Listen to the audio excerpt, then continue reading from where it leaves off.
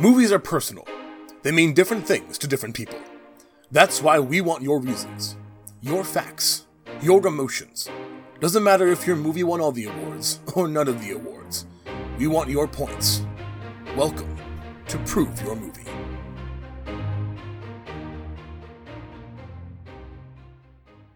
Prove Your Movie. Whoa! We are no longer AA CinemaCast. We are Prove Your Movie. That's right. We've got a new format. I almost said move format. Because we're switching things up. Yeah. Ironically, the last episode we published under AA CinemaCast, it was our Spider-Man episode, where we had Morgan Miller on, who joked that he would not come back onto the podcast until we changed the name again. And we just changed the name again. Yep. But not only did we change the name, this is a totally different format. Exactly. We decided we wanted to make this a little bit more dynamic, a little bit simpler, and we thought we both really like it when people are passionate about movies. Yeah. So we thought, why not do a show where people talked about their favorite movies? Exactly. And that is Prove Your Movie. So right now, Adam and I are going to create a list of our top 5 movies together from what we've seen in the podcast together already. And then each episode, we're going to have a new guest on to argue why one of their favorite movies should make our top 5 list. Exactly. So it's a bit of a competition. It's a bit of exploration. And honestly, for Anthony and I, this is just an opportunity for our friends to come on and just share why they're passionate about their favorite movie. I'm very excited about this. I'm just so happy that we're doing this. But first, we have to make that list. And again, as Anthony said, we're going to be relying solely on the films we've watched from the catalog of our podcast prior. So, Anthony, would you like to list off the contenders for the list? Okay, so you want to do my top 5 and your top 5 individual? Sounds good. Let's individually? do it. All right, cool. So in my list, I have The Graduate, The Grand Budapest Hotel, Toy Story 3, Interstellar, and The Polar Express. And in my list, I have Jurassic Park, Alien, also The Grand Budapest Hotel, also The Graduate, and I think you might have misspoke there at the end. I had The Polar Express as my number 5. Yeah, I changed my mind. Oh, you did? Yeah. Oh! Because I forgot that we had watched that. Initially, before we recorded this, his 5 was Groundhog Day. So we have 3 that we agree on, and 2 that we don't. Yeah, so I feel like those 3 that we agree on automatically make the list. Now, I wish it was as simple as that. But what order do they go in? Ooh. I honestly, since I don't think it honestly matters, because if we do an order that way, then I think the number 1 and 2 spot will likely never change. So I think Good point. I don't think there has to be an order. Okay. So as you might have noticed, we're kind of a free form here on this episode. The rest of our episodes will be a lot more structured. As you've already heard, we have a new intro, which will stay consistent across the board.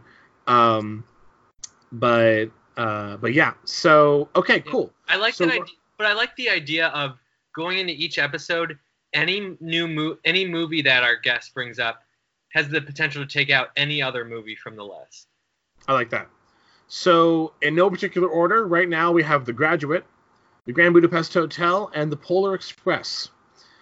So now we just have to decide whether Interstellar, Toy Story 3, versus Jurassic Park and Alien.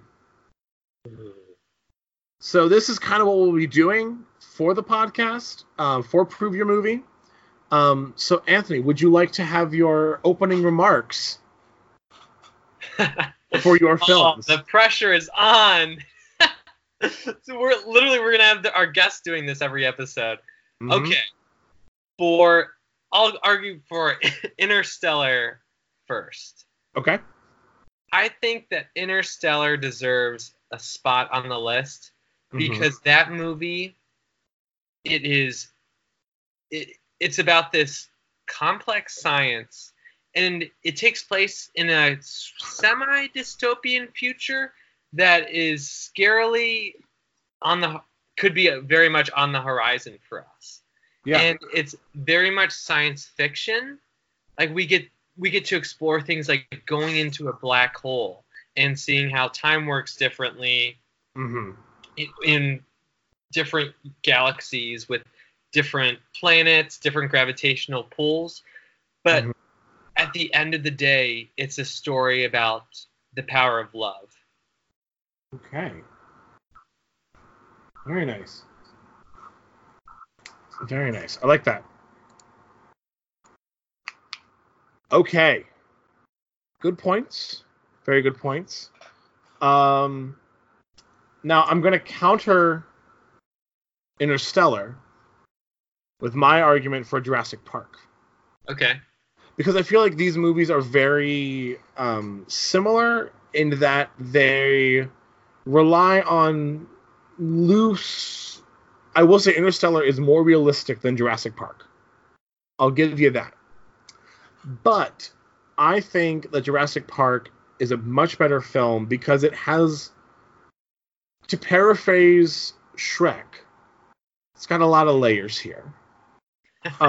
You have the story of Dr. Grant, who starts off the movie hating children, does not want a family, and ends the film having protected Dr. Hammond's grandchildren and almost becomes like a father figure to them throughout the events of Jurassic Park. And I feel like it's kind of like, all right, he has this whole little character arc, of loving kids by the end, taking care of them, being very protective.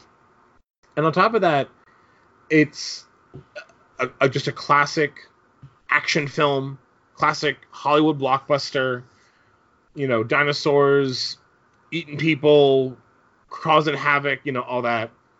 And on a deeper level, I've always thought of Jurassic Park as kind of in a way, Spielberg's like warning of the hubris of man, of, how far should we take science? Like, yeah, we can bring back dinosaurs. We have that ability. But should we? That's like Jeff Goldblum's line in the movie. Exactly. Life finds a way. Yeah. No, I was thinking of God creates dinosaur, God kills dinosaur, God creates man, man kills God. Exactly. It's like, it's almost kind of this warning of, that kind of classic phrase of, you were too busy concerned thinking if you could do it, we should have been asking whether we should be doing it, Yeah. And so I think on top of that, it's a fun action film that has a really deep, broad philosophical debate that can go on about it. And it's got Jeff Goldblum shirtless for a good chunk of the film. And I don't know. It's a great action film.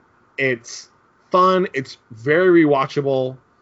And the CG has aged pretty well. I'll give you that. Some of the dinosaurs, like that Triceratops that is hurt, that was CG though. That was animatronic, I believe, or puppet. That's right. That was animatronic. The T-Rex was a mix of animatronic and CG. So I mean, a lot, and just it's classic filmmaking at its finest. Yeah. In my opinion. What personal memories or feelings do you have towards the movie? Like, why does this movie mean so much to you? Well, I'm going to get back to you with Interstellar here in a moment for the same question. But for me, Jurassic Park, when I watched it when I was younger, I was terrified by it. Mm-hmm. You know, the T-Rex eating the lawyer, a little traumatizing for, you know, little kid. But I think that when I was able to sit down and enjoy it many, many years later, having never watched it prior, from that first viewing, it's like, oh, I like this. I can get behind this. And it's almost kind of like that overcoming a fear type thing of like climbing the mountain. Like, I did it. And I loved it. You know, you have this memory of like, I did not like Jurassic Park prior. I don't know if I'm going to like it again. But then rewatching it and sitting down and paying it, like seriously watching it, I fell in love with it almost immediately. So that's why I think Jurassic Park should be on the list. Okay. Now, what personal connection do you have with Interstellar? I love the theme of this movie. It resonates with me really well. I'd say the theme is about love, and it drives Matthew McConaughey's character pretty much all of his motivations. So his motivation for standing up for his daughter when the school is wanting to condemn her for bringing up these like true science things. For him going out onto this mission, he wants to help save the world for his family, for humankind, for future generations, and then but it's wrapped in the science fiction plot. But still, everything he does, it's pretty much every decision he makes, it's driven by that. And he makes mention of it during the mission a couple times, and then but he doesn't. And there's one point where they talk about how love isn't quantifiable, so it maybe shouldn't really be considered. But then you find out that really love is quantifiable. And like I said, it's wrapped in all these really interesting concepts of like, how does space travel work? How does traveling to a different galaxy work? What would it be like if beings existed in the fifth dimension? How could you interact with things in the fifth dimension? And even what would it be like if you came back to a world where gravity worked differently, or you were actually, when you left, your daughter was like 10 years old and you came back and you're actually younger than your daughter, your child. But if he finds out he really, at the end of the day, believes in that, and that's why at the end he ends up leaving and going after Anne Hathaway's character. So it's just these themes are things that hit you on a deep level, and it's something where after the movie, and I've only seen this movie twice, but I find myself thinking about it a lot. Okay.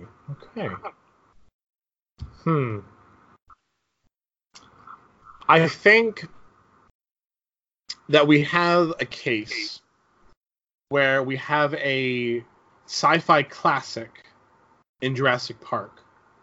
Yeah. And what will become a sci-fi classic in Interstellar. Interstellar came out in 2014. Right. So it's, 5 years out. Yeah. It's aged pretty well. And right. I think that it's still very relevant. Especially with climate change becoming a bigger issue. And all that. But I think that, for me at least, Jurassic Park has shown that it will stand the test of time. And the plot, you can take the plot of Jurassic Park and plop it anywhere in time. And I think it works. Yeah. It's just, the hubris of man, the warning against messing with science, messing with things that we can't control. Jurassic Park is, ironically, Michael Crichton, who wrote the book, also wrote the script for the movie, which eventually became the HBO series Westworld, which is basically the same thing, sub out dinosaurs for artificial intelligence and cowboys. Mm-hmm. I mean, that's basically the plot of Jurassic Park. The first season of Westworld is Jurassic Park, but with robot cowboys, and it works just as well. But I will give you that, for me, the reason I like Jurassic Park is not, in my opinion, pardon me, as strong as the reasons you like Interstellar. Okay. I will say, so with the legacy piece, I think I don't love that argument, because then will movies that are considered classics always make the list? And if we're talking passion, I get passionate about a lot of things, and I think my Toy Story 3 argument, I think I might be even more partial to that movie. So if we're just arguing by that way, I don't know if that's going to be helpful. But I think that's part of it, though. Like, we want, for this podcast, we want to see movies through our guest's eyes. That's true. And yeah. So I think that we put Interstellar on the list. You'll concede? I'll concede. So I was going to say, looking at, so you have Jurassic Park and Alien. I have Interstellar and Toy Story 3. If you were to choose one of my two movies, and I were to choose one of your two movies, what would it be? I would choose Interstellar over Toy Story 3. I would choose Jurassic Park over Alien. Well, I still want to hear your argument for Toy Story 3. Yeah. Oh, you're gonna hear it. I was just curious about that. Yeah.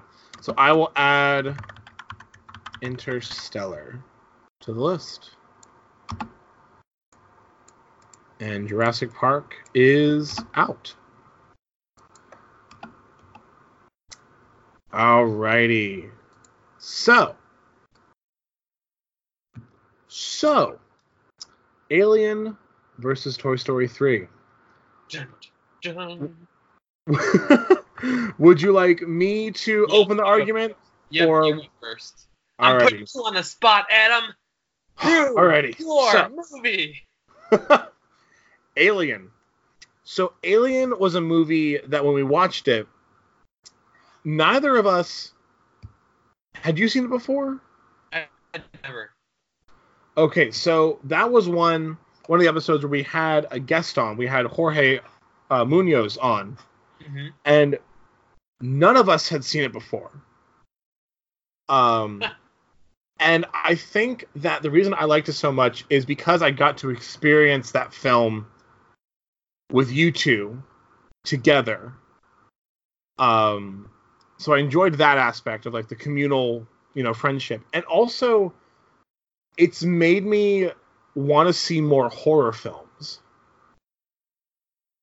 I really enjoyed the filmmaking. I loved the slow build. I love how it took 45 minutes before the alien actually showed up in the film. And then we only saw the alien for maybe 5 minutes of the whole thing. You're right. And I think that film is a testament to the slow burn in a sense of, we don't need to have the movie be this, to make a good horror film, because I don't know about you, but that whole time we were watching, I was so tense. The one scene in particular that I just could not get out of my head was when one of the crew members is going through looking for the cat, and you see all these chains swinging and water's coming down and the alien's in the chains, and you don't notice it at first, and then I rewatched that scene later after we had recorded the episode, and I was like, you can see the alien plain as day, but the design and the lighting and just everything about it, I And I'm kind of in the same way with like the Hunger Games, the book, not the movies, but the book. I read the first Hunger Games and didn't read any more because in my mind, the first Hunger Games was such a good book. I didn't want to read any more because I'm like, I don't want it to be ruined. I don't want this experience, to be a letdown. So I'm like, I'm going to just live in this world where I've only read the first Hunger Games, and that's cool. And with this, I don't know if I want to see, other than Aliens, which I know is the James Cameron sequel to this film, if I want to see any of the other Alien films, because I feel like this movie was just the perfect encapsulated horror sci-fi film, and the plot twists were great with the one crew member being an android, and just the tension in this film was amazing. Mm-hmm. And the plot twist of having the whole mission be about getting one of the aliens and seeing what it would do to people from the actual corporation was just so just those are the reasons why I like Alien. That's right, because the corporation wanted to capture and weaponize the alien. Was that the idea? Yep. That's right. Yes. And that it specifically said, like, the crew members are expendable. Like, we don't care about them. That's right. We want the asset. That's right. That's right. I will agree with you that the slow burn works in the movie. I think that at times it feels a little slow, especially in the very beginning when it's going right after the titles, when it goes through the whole ship. And it was a fun experience, all of us having never seen it before, having no idea what was going to happen, and being so tense, it led to us finding some things about the movie comedic. Like, us just bursting out laughing. Oh, yeah. Like when that alien at the end, when it's curled up in those pipes. Yep. I think the episode that we recorded that, the title of that episode, I have all the episodes pulled up here, was, Is That Xenomorph Hungover? Yeah, that's right. That's right. Because his arm just kind of comes out just like, ugh. Yeah. But yeah, I really enjoyed that film, watching it with you and Jorge, and I feel like that the sentimental value of that film is enough for me to put it on the list. Yeah. So why Toy Story? Now, I don't recall watching Toy Story 3. Are you mean to say Toy Story 4? Wow. I meant to say Toy Story 4. You're good. Good. So, now... I had this moment where I was like, wait, there's a Toy Story 4? But no, I've seen it. So the reason I like this movie, the reason why I love this movie the most is the company I had in seeing the movie. I'm kidding. Now, Toy Story 4 was one of the more recent films from Blockbuster Month that we did, which we just wrapped up. And we saw that one together. So you can't argue just because I was, although again, I argue that with Alien. Oh, no, I was just joking. No, I'm not going to argue that. Okay, so Toy Story 4, first I have to start with, the animation is beautiful. Absolutely incredible, gorgeous. There's a scene in the movie where it shows a cat, and it looks like an actual cat. Yeah. Like, if you were to just show me that image or that video of the cat, I would think that was real. Yeah. So you have these incredible visuals. You have a story that if you hear about it on paper, or there's a character that on paper it shouldn't work. And when I first heard about the character and saw the character, was not into it at all. And that's Forky. This spork that comes alive and is a toy, quote unquote. But that he's so funny, and it works for the movie. Like, you get why he's so naive, and the movie convinces you that yes, he would be alive in this world. And this, I would say, this movie is Woody's story, and you really feel for him as a character. It's the perfect swan song for this character, where he loved this child so much, who's Andy, never truly got over him. Mm-hmm. And he's kind of struggling to find his purpose. He's with a new child who doesn't care for him the way that Andy did. Right. And he's kind of unnecessary. And he's used to being the leader, being in charge. Mm-hmm. And he's kind of losing purpose. And you can relate to him where he makes his whole mission keeping Forky in check, because that's the most important thing for Bonnie. So for Woody, in Woody's mind, the way that he keeps himself having value is being kind of like the caretaker of Forky. Mm-hmm. And then this story where he's working so hard to make this new child happy, and then at the end of the movie, he's about to leave kind of the love of his life, Bo Peep, and he's totally ready to do that. But then his best friend gives him kind of the okay, like, you've done your job. We can take it from here. Like, go off and be yourself. And it's emotional thinking about it. And seeing their goodbye, which a little bit unfairly, their relationship's been built up in a whole 3 or 4 movies. Yeah. But even more, Woody's going off to do his own thing, to kind of Woody hasn't really been in this position before where he didn't have a child that was his ultimate goal, a single child. Now he's off to find his own happiness, really. Yeah. Himself for it. Okay. Now, I did not, in you describing the film made me feel a little more sentimental about it.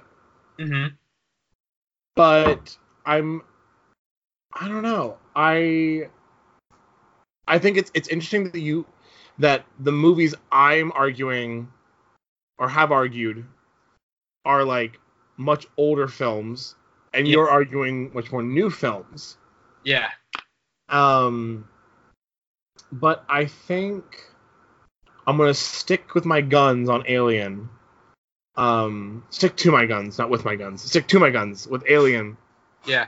Because the characters, you start off with this kind of, ragtag group of miners, space miners, and halfway through the film, you're terrified for their survival because the alien is so foreign, so weird looking, that even as like an audience member, seeing it on screen is a little like unnerving. It's got like the watering mouth, the mouth that comes outside of its own mouth, and a little mini mouth. And by the end of the film, you're rooting for Ripley, just from what you've seen. And she's not even our main character for most of the film. We're following the captain of this crew, who gets killed halfway through the film. And then Ripley becomes our main character. And on top of that, for 1975 or 1976, when this movie came out, a female protagonist, is pretty strong, and we care about her come the end of the film. And to counter your point, and while I totally agree that the ending of Toy Story 4 is emotional, and it does have a lot of weight to it, given the past movies we've seen, Toy Story 4 by itself works so well because of Toy Stories 1, 2, and 3. If you showed me Toy Story 4 and I had no knowledge of who Woody, Buzz, Bo Peep, any of these characters were, I don't know. I would be like, oh, okay, so the toy is doing his job. Okay, cool. Found his forever kid. He's going to go help other toys. All right. But Alien by itself, you care about the characters and you put yourself personally invested in the film, just that one film. So that's why I think Alien deserves to be on the list. You make some good arguments. I agree that Toy Story, Alien has, it's the first, and Toy Story is the last. So Toy Story has a easier job in a way because it relies on the audience knowing these characters already. Although I do think that if you just saw Toy Story 4, it still would be a fantastic movie. Oh, I agree with that. I think that the emotional impact would not be as great, and I wouldn't care as much as I care about Alien. The characters in Alien, I care about Ripley a lot coming to the end of the film, versus if I had never seen any of the other Toy Story films and just saw Toy Story 4. Yeah. So. You know what? I think you out-argued me on this one. So you will concede?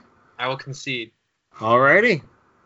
Well, with that done, Alien goes on the list and completes our 5. So, Anthony, would you like to do the honors of reading off our list for us? Yes. So this is going to be moving forward, and it could change our first episode. This is our list of top 5 movies. So these are the movies that our guests are going to try to beat. So it's The Graduate, The Grand Budapest Hotel, The Polar Express, Interstellar, and Alien. Yep. So moving forward, again, we'll be having a guest each week, where we will be seeing what their favorite film is. We'll be watching that film either with them or before we record the podcast. And yeah, it'll be a great time. So with the change to the podcast, a few things have also changed on our social media. We still have our Instagram, we still have our Twitter. Our Twitter is now @ProveYourMovie, all one word.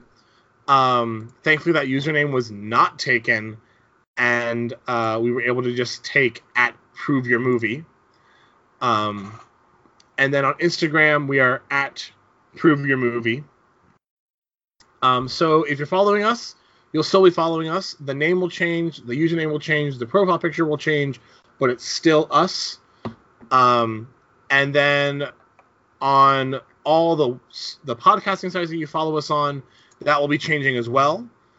So again, keep giving us those high ratings on Apple Podcasts, anywhere you listen to podcasts, and just as with AA CinemaCast, tell your best friend, tell your worst friend, tell your best enemy, tell your worst enemy, all about Prove Your Movie.